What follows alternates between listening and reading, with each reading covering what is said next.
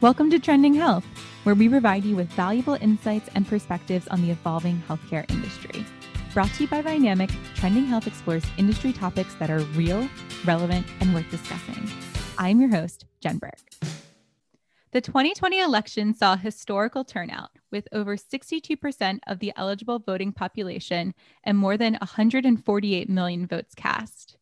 Now that Joe Biden has been declared the 46th president-elect and the Senate majority will most likely be determined by two runoff elections in Georgia, I'm here with Vynamic's Mindy McGrath and Ryan Hummel to discuss what this election could mean for the healthcare industry. Healthcare was certainly a key issue in this election, particularly given the candidates' divergent policies and the increased attention on public health during the current COVID-19 pandemic. What impact on the healthcare industry might we expect to see from a Biden presidency?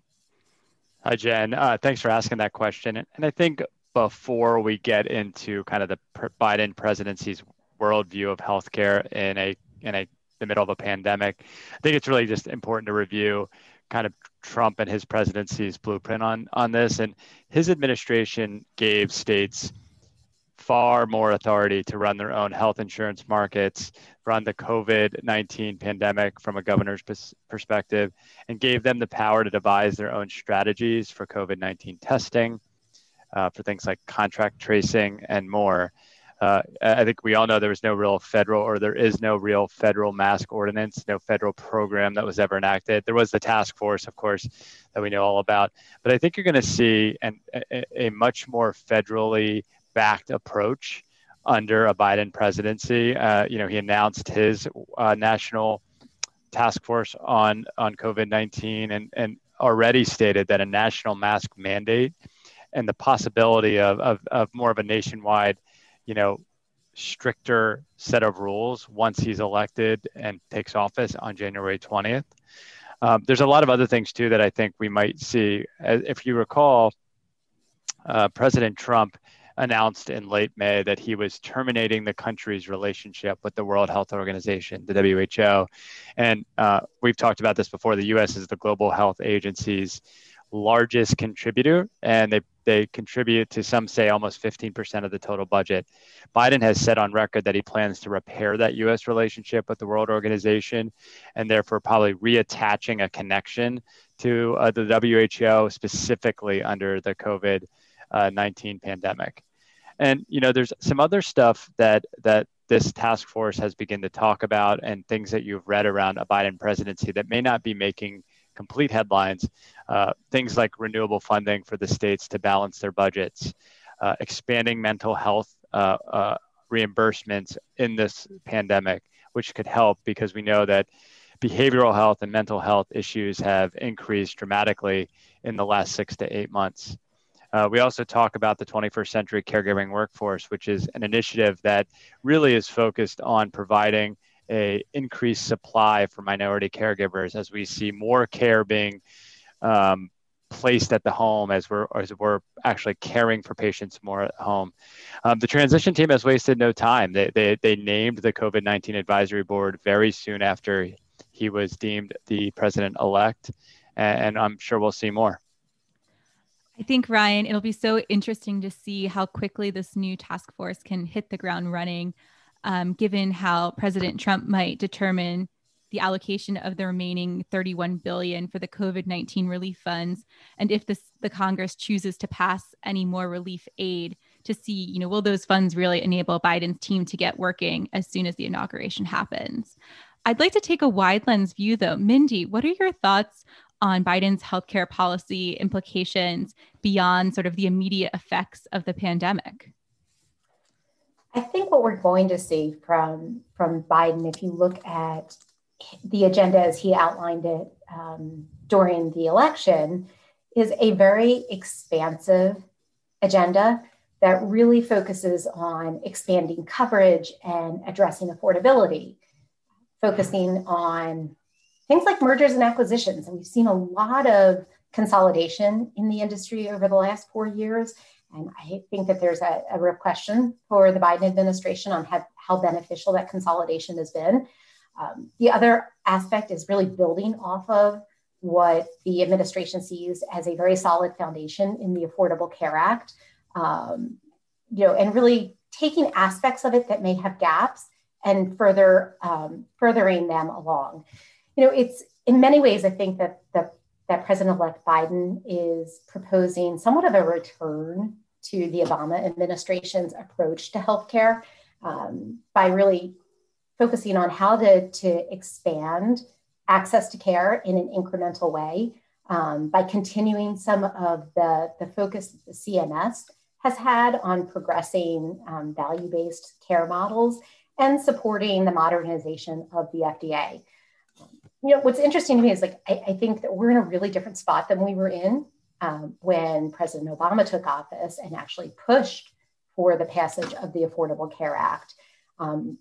We are beginning to see really this evolution, I think, of the healthcare market where there is a focus on consumers. We're seeing, much more digital and virtual solutions coming to the market. We see value-based models have not only been introduced, but they've been further pushed along both in the Obama administration as well as the Trump administration. And I think we're seeing new entrants coming into the market as well. So what I expect to see from this administration will be to continue to carry through the efforts to expand access to things like telehealth, to push for interoperability, which we know those standards have been set, and really streamlining tools for digital health reviews that were really under consideration under the Trump administration, but something that the Biden administration will continue to progress. I think that there's some common priorities as well that we will see a Biden administration focus on, especially around reining in drug pricing. In the near term, what we'll see is Biden probably repeal many of the executive orders that were signed by a Trump administration when it came to healthcare, particularly around the short-term limited duration insurance or those skinny plans that we saw offered. I think there'll be probably less of favorable action towards some of the Medicaid waivers that states have submitted. And then more focus on really getting the word out about the advantages of accessing healthcare coverage through the ACA's marketplace. Thanks, Mindy. I think that was a really comprehensive overview of some of Biden's more wide-ranging policies as it pertains to healthcare. But obviously, the presidential election wasn't the only item on the ballot this past cycle. And there was definitely a lot of chatter how the Senate elections and how those turned out could even be more impactful for what could happen, across the board, but particularly for healthcare. So I'd love to understand, what impact do you think the congressional elections are going to have on Biden's ability to implement his healthcare policy proposals? We just don't know yet, right? Which party that will control the Senate under a Biden administration still remains unclear, as you mentioned earlier. To clinch a majority, the Democrats need to win the 2 runoff elections in Georgia that are being held on January 5th. And if that happens, that would give Democrats control of the chamber, because Vice President-elect Kamala Harris would then have the ability to break a tie. President Biden, in selecting his cabinet, is going to have to be thoughtful in how and who he selects for some of these roles. For his instance, the head of Health and Human Services. And, typically, historically, getting cabinets passed through the Senate isn't always a big deal. It's part of kind of the tradition of President-elect to get those appointments done pretty quickly. There are senators on the Republican side that have been quoted to say that he would support 70% of some of the Senate confirmed appointments. So it remains to be seen, but it's really important that Biden understands the lay of the land before he makes those selections. And I think, there are things that President Biden, no matter who becomes some of these cabinet selections, can do that would enact some of his thoughts around a new world of healthcare. A Biden administration could potentially implement operational changes on healthcare.gov and make it very clear that it's open for business. A Biden administration could announce special enrollment periods for anyone who is uninsured to enroll in the marketplace coverage. And that would be especially important for would-be enrollees who are probably newly uninsured due to the pandemic. You're right. I think you make a really interesting point too about some of the levers that can be pulled, outside of having a majority in the Senate. Although I will say, I think that the Senate vote is consequential to the extent that it will likely dictate how much can get passed when you look at a Biden administration's expansive agenda. We saw what the power of the pen in executive orders could do as well. And so I think there's really a balance between some of the legislative activity that could be encumbered by not having a Senate majority and, the regulatory aspects of being able to pass activity that's relative to the healthcare industry. So when I think about what not having a Senate majority could mean, you think about some of the areas of focus of a Biden administration that would require legislation, such as adding a public option to the marketplace, or allowing Medicare to negotiate drug pricing directly, or increasing the premium tax credits that enable families to really purchase, more generous plans. That all would require cooperation from a Senate. And we saw, right, in a Trump administration that even when you have the majority, that repealing the ACA was not a successful venture. So that would mean that not only would the Democrats have to make sure they had a majority, but make sure that they didn't lose any Democrats along the way if they were to really rely on solely legislative action to try to drive, a build off of the ACA. I think another aspect of this question will be what happens if the recent Supreme Court hearing invalidates, parts or all of the ACA, and how much does that then reprioritize, what the Biden administration actually will focus on, given the fact that there would be really some common ground, but a lot of necessity to find a replacement plan and be able to pass that. I think Ryan and Mindy, you both make some really great points there around the types of issues that, the Biden administration might have to work a little bit harder on if, we're looking at more of a split ballot situation versus the blue wave. I think you're really right, where it's going to be a question of how far is he able to push his agenda throughout, his presidential term, and what levers does he have to do in order to achieve that.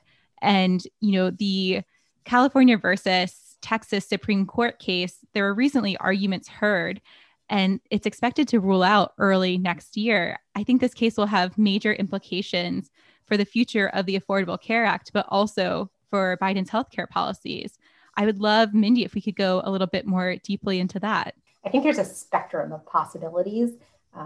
Undoubtedly, the outcome of this ruling could have a major impact on the tenor of the U.S. healthcare system, or it may be that the word of the day that we heard during the hearing was severability, and the fact that the individual mandate is actually severed from the rest of the law, which would really probably give the healthcare industry the ability to breathe deeply and just pass a sigh of relief, because the unwinding of the Affordable Care Act, which has really been the law of the land for the last decade, would be highly complex. It would have a lot of impact, not only to individuals, but to healthcare organizations as well.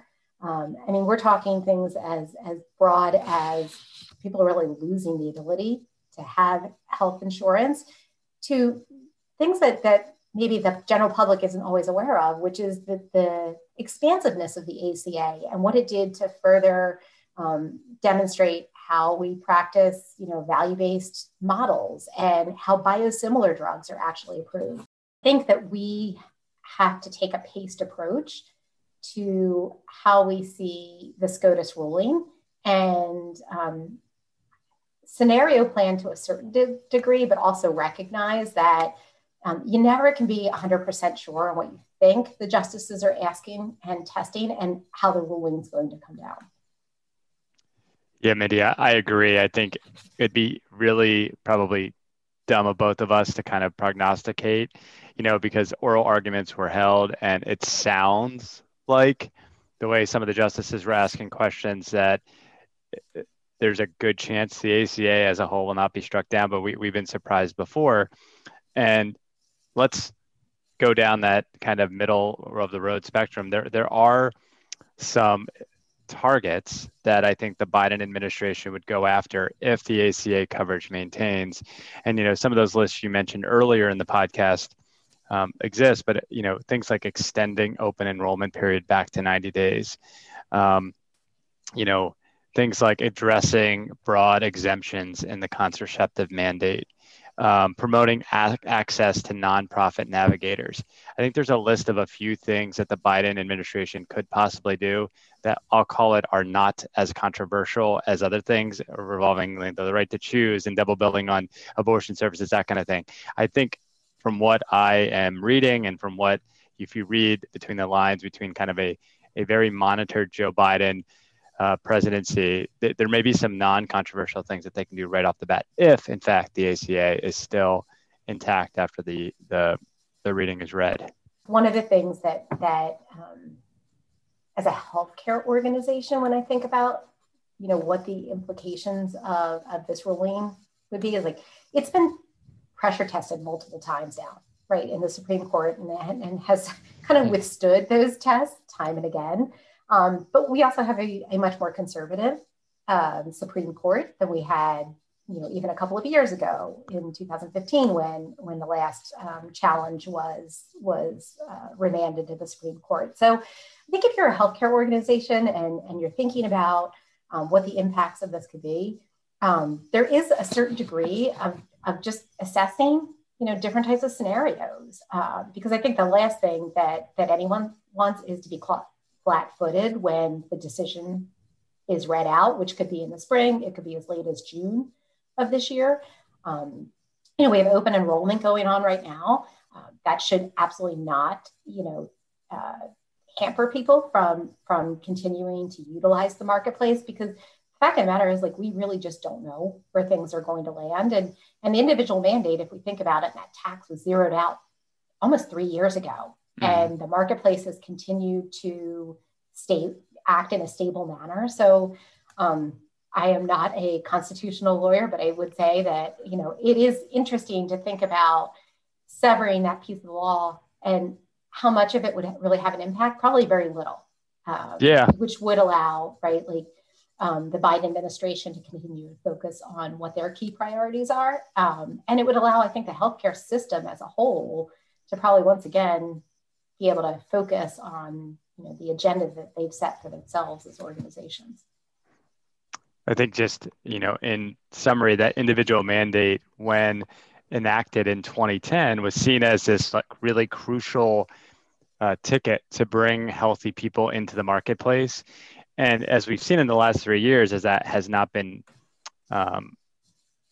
addressed at all, enrollment in the ACA plans, like you mentioned, has remained pretty stable. I think something like 11.5 million folks signed up on the Affordable Care Act exchanges in 2019 and 2020, and just a tick under 11.8 million in 2018, the last year the mandate wasn't in effect. So to your point, it's been some stable enrollment in the ACA. So I couldn't agree with you more. Yeah, and one more thing I would just add is the Urban Institute just released a study that during this pandemic, more than 3 million Americans have actually dropped out of employer-sponsored coverage, but most have been able to either sign up or qualify for Medicaid, CHIP, or through the marketplace. So I do think it speaks to the importance of having a stable marketplace and a stable Affordable Care Act, where states were able to expand their Medicaid, where there were options now during this pandemic for people to actually still have coverage, even if they lost their employer-sponsored coverage. And I'm not saying that the justices are considering that in their equation, because I think they really are looking at the constitutionality piece of it, but there is a real practical element here to the importance of the ACA in terms of acting as a safety net during this time of crisis. Thanks, Mindy and Ryan. I think it's so clear that this has been a very interesting and unusual election cycle for more reason than one, but also specifically because the impact on the healthcare industry is still so uncertain, even though we're a bit more clear on what we can expect from Biden's policy. Thank you for tuning in to this episode of Trending Health. For links to resources discussed in the episode, to subscribe to the Trending Health podcast, and to explore if Vynamic can help your company manage ongoing healthcare industry change, visit trendinghealth.com. Tune into the next episode, where we look forward to providing you with more insights on the healthcare industry.